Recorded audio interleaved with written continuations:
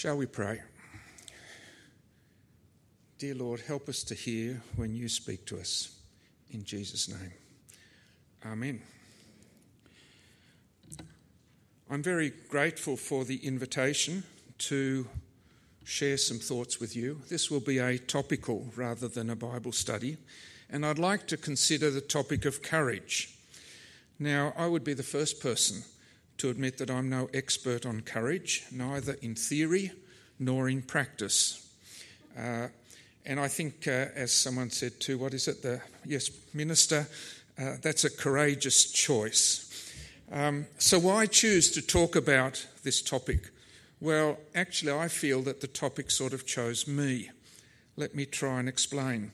I had been reading a number of things about progressive ideologies, identity politics, critical social justice theory. And I also was reminded when I revisited a book about the early Bible translators, John Wycliffe and William Tyndale. And I also happened to read the heroes of faith in Hebrews 11 and the prophet Elijah on Mount Carmel. And I felt that from all these different directions, the message came through to me about the importance of courage. Courage to stand against the flow of societal pressures. Courage to pursue Bible translation, knowing that it could be your death warrant. Courage to remain faithful in the face of persecution. And I was marvelling at this convergence of stories involving courage, and the fact that I don't ever remember having heard a sermon on courage. It was like when you buy a new model car. You haven't noticed them before, but all of a sudden you see them everywhere. And I was seeing courage as an important issue everywhere. And it was at that point that Tim asked me, would you like to give a couple of topical sermons? So, should I take that as guidance, coincidence, or maybe it's just a good, important subject that we ought to talk about? So I'm not an expert, and I don't think you should assume that this is some settled theology of the Anglican Church of Australia. It's not. It's my exploration rather than an exposition. And it may well raise more questions than it answers, and I'm looking forward to learning from your feedback afterwards. I've arbitrarily split the subject into two, talking about courageous leaders this week and what it means personally to be courageous next week. And it's probably worth bearing in mind that since attending the Oxford Summer School in 2019, put on by the Oxford Centre for Christian Apologetics, I'm even more keen to think about the relevance of my faith to the world in which I live.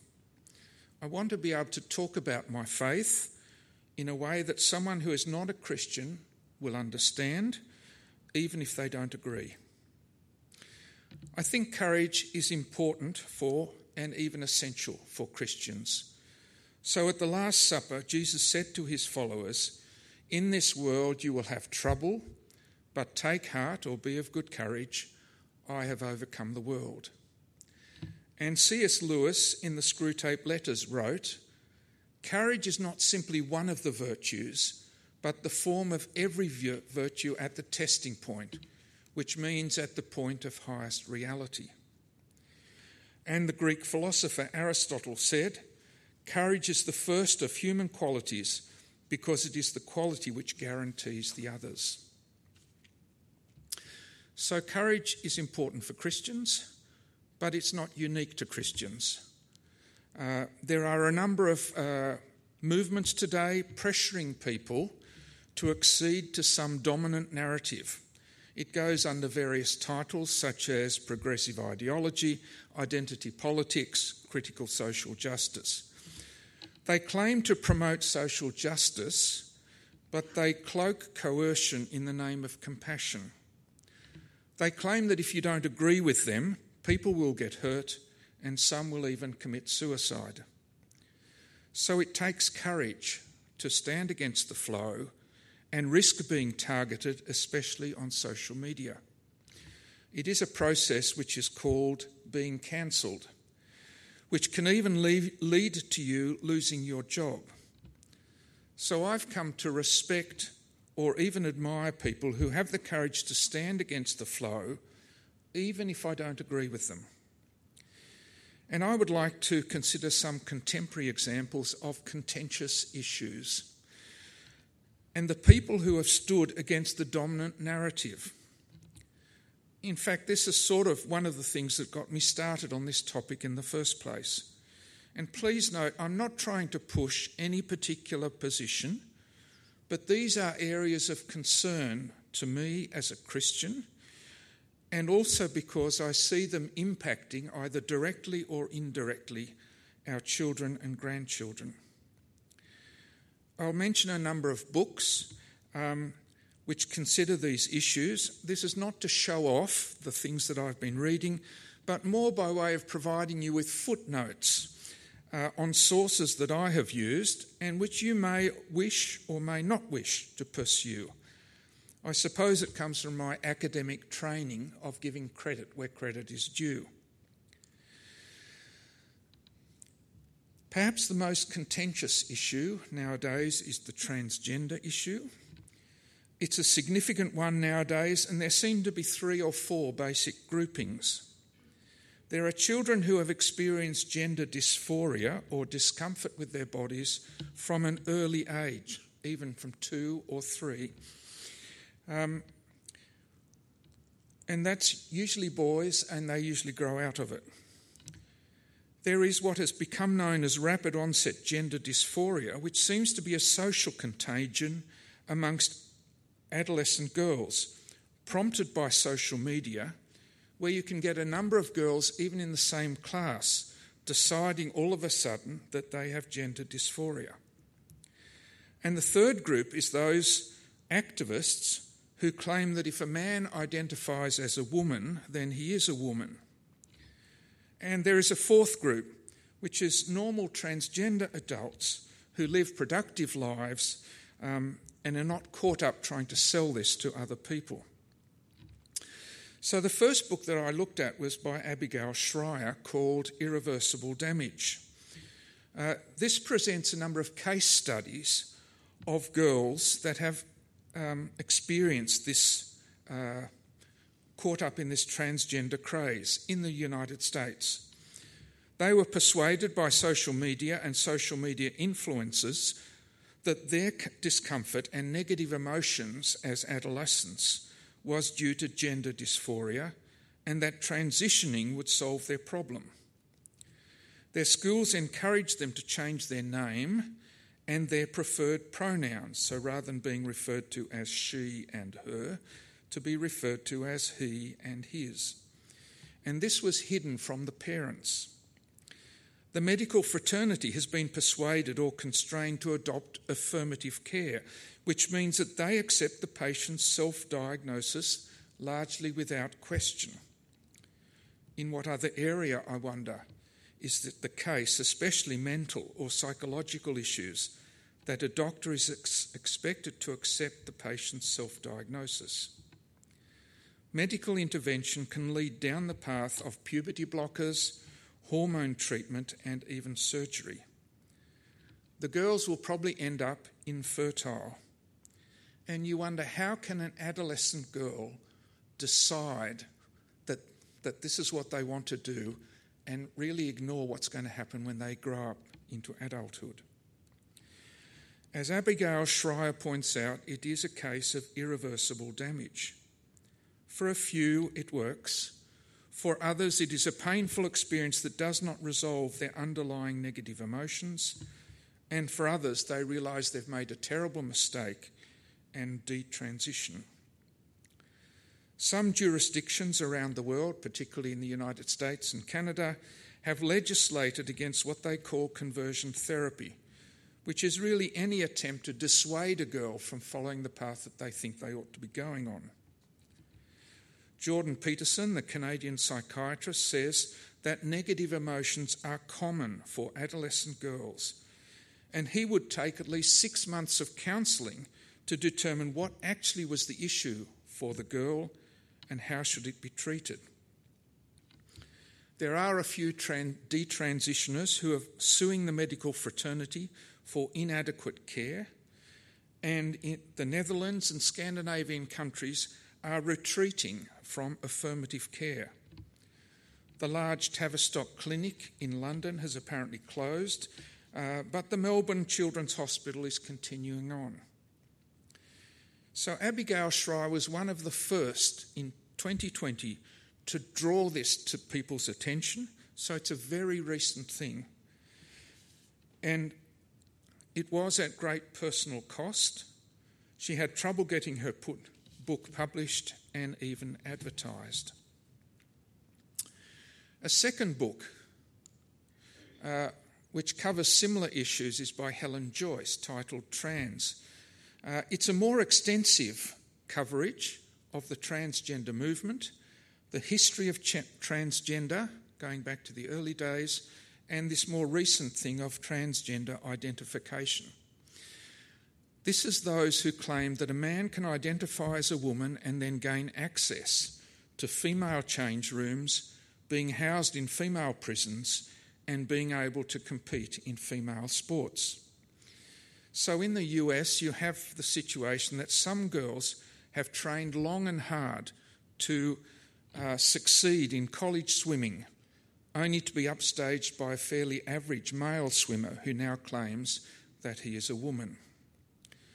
Helen Joyce stresses the need for people to push back against this invasion of women's spaces. She points out that transgender identification is an attempt to deny biological essentialism. In other words, that our biological sex is fundamental to who we are. And this is not just an overseas issue. Holly Lawford-Smith is a professor of philosophy at the University of Melbourne and has been targeted recently for asserting biological essentialism, which is also defended by J.K. Rowling, the author of the Harry Potter books, and Martina Navratilova, the tennis player. And Helen Joyce says she has never received so much vitriol as she did in response to her book. A different issue is raised by Katie Faust and Stacey Manning in their book, Them Before Us. They point out that in an age of in vitro fertilisation, donor sperm and donor eggs, which can be chosen from a catalogue depending on the desirable characteristics you're after, and even surrogacy, the normal means of procreation with a man and a woman is no longer required. Pretty much anyone who wants a child and has sufficient funds can have one. Katie Faust and Stacey Manning suggest that this is a commodification of children. And they ask, what about the rights of the child? If children thrive best in a stable family with biological parents, shouldn't that be the goal? Surely the rights of children should take priority over the desires of adults. After all, if you wish to adopt a child, you have to submit to a rigorous evaluation process. Another hot topic, especially in the United States, is racism. And John McWhorter, who is a black or Negro academic, if you're allowed to describe someone like that nowadays, he claims that the way to understand racism in the US is as a religion. He is no friend of religion, so some of his analogies are rather uncomfortable. He claims that the leaders or thought leaders in this movement act as priests. And so he takes issue, for example, with Ibram Kendi, who claims that you can either be racist or anti-racist. It is not an option to be simply not racist. Similarly, Robin DiAngelo argues that if a white person is called racist and they object, that simply means that this is a form of white fragility, and that can be taken as evidence of their racism. So if you're white, you're racist. She also famously ran a training session at Coca-Cola in February 2021 where she urged the staff members to try to be less white. Again, John McWhorter was targeted for promoting this view of the anti-racism movement. And finally, I'd like to mention this book by Garth Paltridge titled The Climate Caper. I don't think Garth Paltridge is very well known, but I knew him at the University of Tasmania. He was the head of the Institute of Antarctic and Southern Ocean Studies, and he had to appear at science faculty meetings like I did.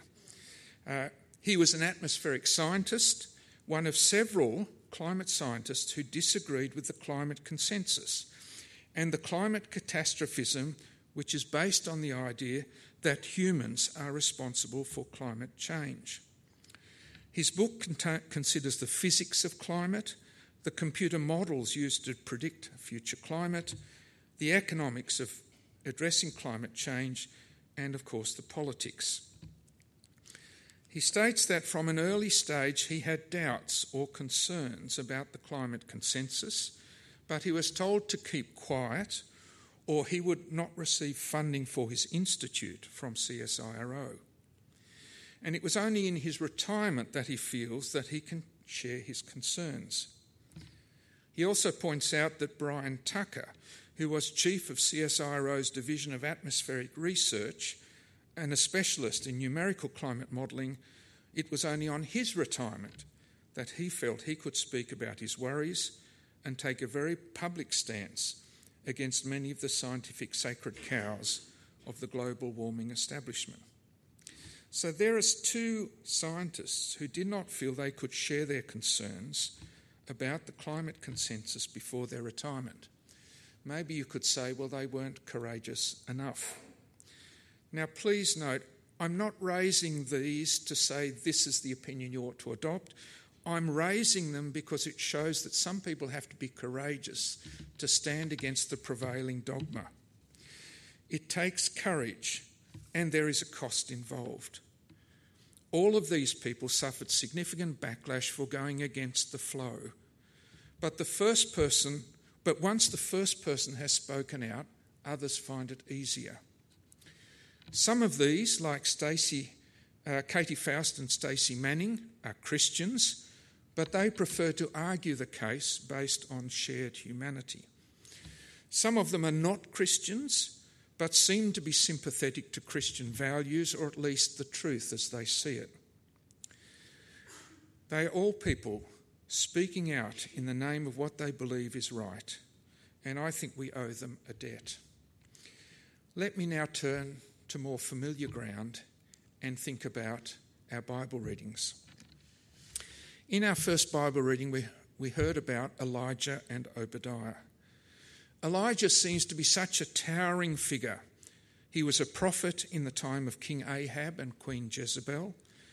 Ahab was weak, so when he wanted to buy Naboth's vineyard and Naboth refused, Ahab sulked. Jezebel was strong, so she arranged for Naboth's murder and then handed the vineyard to Ahab. You can read about that in 1 Kings 21. Their marriage was a political arrangement, as many were, and Jezebel brought with her the worship of Baal. She set about trying to kill off the prophets of Yahweh. And among other things, Baal was a prophet of the god of rain. So when Elijah turns up and says there's going to be a drought until I say so, he was throwing down the gauntlet to Baal. And similarly, he challenges the prophets of Baal on Mount Carmel. Each group had their own sacrifice, and the challenge was to get their god to light the fire, or the barbecue, if you like. And yet Elijah was very human. So he was overcome when the widow's son dies, the widow with whom he was staying during the drought. And so he prayed fervently to God, and God restored the boy.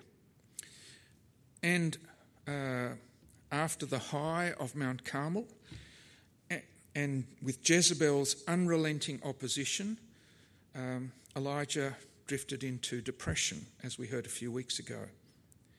And also in the New Testament, we are told that Elijah was a human being, even as we are. He prayed earnestly that it would not rain, and it did not rain on the land for 3.5 years. Obadiah, on the other hand, seems to be much more at our level. He was a palace administrator, a high position at the centre of government. He was a devout believer who hid 100 prophets from the Queen's persecution. And it's amazing to think how he might have done this. I mean, did he just skip siesta every day and go off to feed them? Or maybe he knocked off early each day? I don't know. And I think Ahab suspected what was going on, but maybe he preferred not to know what was happening. And at this time there were 2 searches going on, one for Elijah and one for grass. And Ahab at least knew better than to send Obadiah looking for Elijah. And he was undoubtedly courageous to go against the royal policy because of his faith. And certainly if Jezebel found out, he and the 100 prophets would undoubtedly be killed. In our second Bible reading, we learnt about Paul and Ananias. Again, Paul seems to be such a towering figure. As Saul, he persecuted the early church in an attempt to nip in the bud this new religious sect. On the way to Damascus, he had a blinding vision of the risen Jesus, and Jesus was going to commission him as apostle to the Gentiles. Paul would use his great learning to promote the gospel, and he would have to suffer much for the cause of Christ. And again, Ananias seems to be someone much more at our level, a humble Christian who was commissioned to heal Saul and welcome him into the church. And he was understandably somewhat dubious about this. And he says to God, look, are you sure you've got the right guy, the right street? Are you sure it's the house of Judas we're talking about? And God says, go. This man is my chosen instrument to proclaim my name to the Gentiles and their kings and to the people of Israel. I will show him how much he has to suffer for my name. And of course, there are examples of courageous leadership through the years. Let me skip over Polycarp, although that's worth looking at. And let me look at a couple of Bible translators, early Bible translators, who impressed me as I read about them. John Wycliffe and William Tyndale.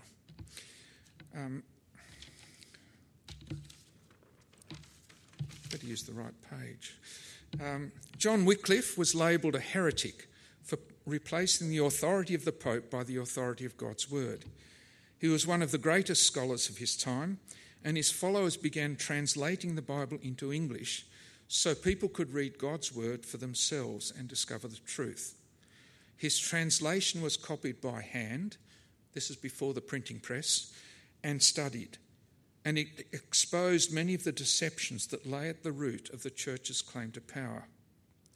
He thus initiated a reform movement which impacted Luther a century later, and subsequently William Tyndale. Tyndale was another scholar who resisted the church hierarchy in translating the Bible into English. Famously, it was said, when Tyndale first announced his resolve to make the Word of God available to the masses, a priest advised him that we were better be without God's law than the Pope's. And Tyndale retorted, if God spare my life ere many years, I will cause a boy that driveth the plough shall know more of the Scriptures than thou dost. Initially he sought support from Bishop Tunstall of London, who had earlier helped Erasmus with a Latin translation, but Tunstall and others opposed a translation into English. And so without support in England, Tyndale escaped to Europe to produce the translation and have it printed. He was a hunted man, and yet he persisted in his endeavour. Eventually he was caught and burnt at the stake. I don't know, there's a couple of videos on SBS, if they're still there, about the life of William Tyndale, which are really worth reading. So these are just some examples of people of courage, biblical Christian who showed courage in leadership. And they're part of our Christian ancestry. And as the writer of Hebrews says, what more shall we say? I do not have time to tell about Gideon, Barak, Samson, Jephthah, David and Samuel and the prophets, who through faith conquered kingdoms, administered justice, gained what was promised, who shut the mouths of lions, quenched the fury of the flames, and escaped the edge of the sword, whose weakness was turned to strength, and who became powerful in battle and routed foreign armies. I think we're in a time where courage is in high demand for resisting progressive ideologies. And we are in debt to leaders of courage, and especially our godly heritage, for so many amazing precedents. And I think it falls to us to support them as best we can, being prepared to support them in speaking publicly and certainly in supporting them in fervent prayer. Next time, I'd like to think about what it means to have personal courage. But now let us pray. We thank you, Lord, for those people, leaders of courage, who have been prepared to speak out at great personal cost for what they believe is right. We also thank you for your many courageous servants, both in the past and in the present, who stay faithful to you even to the point of death. Amen.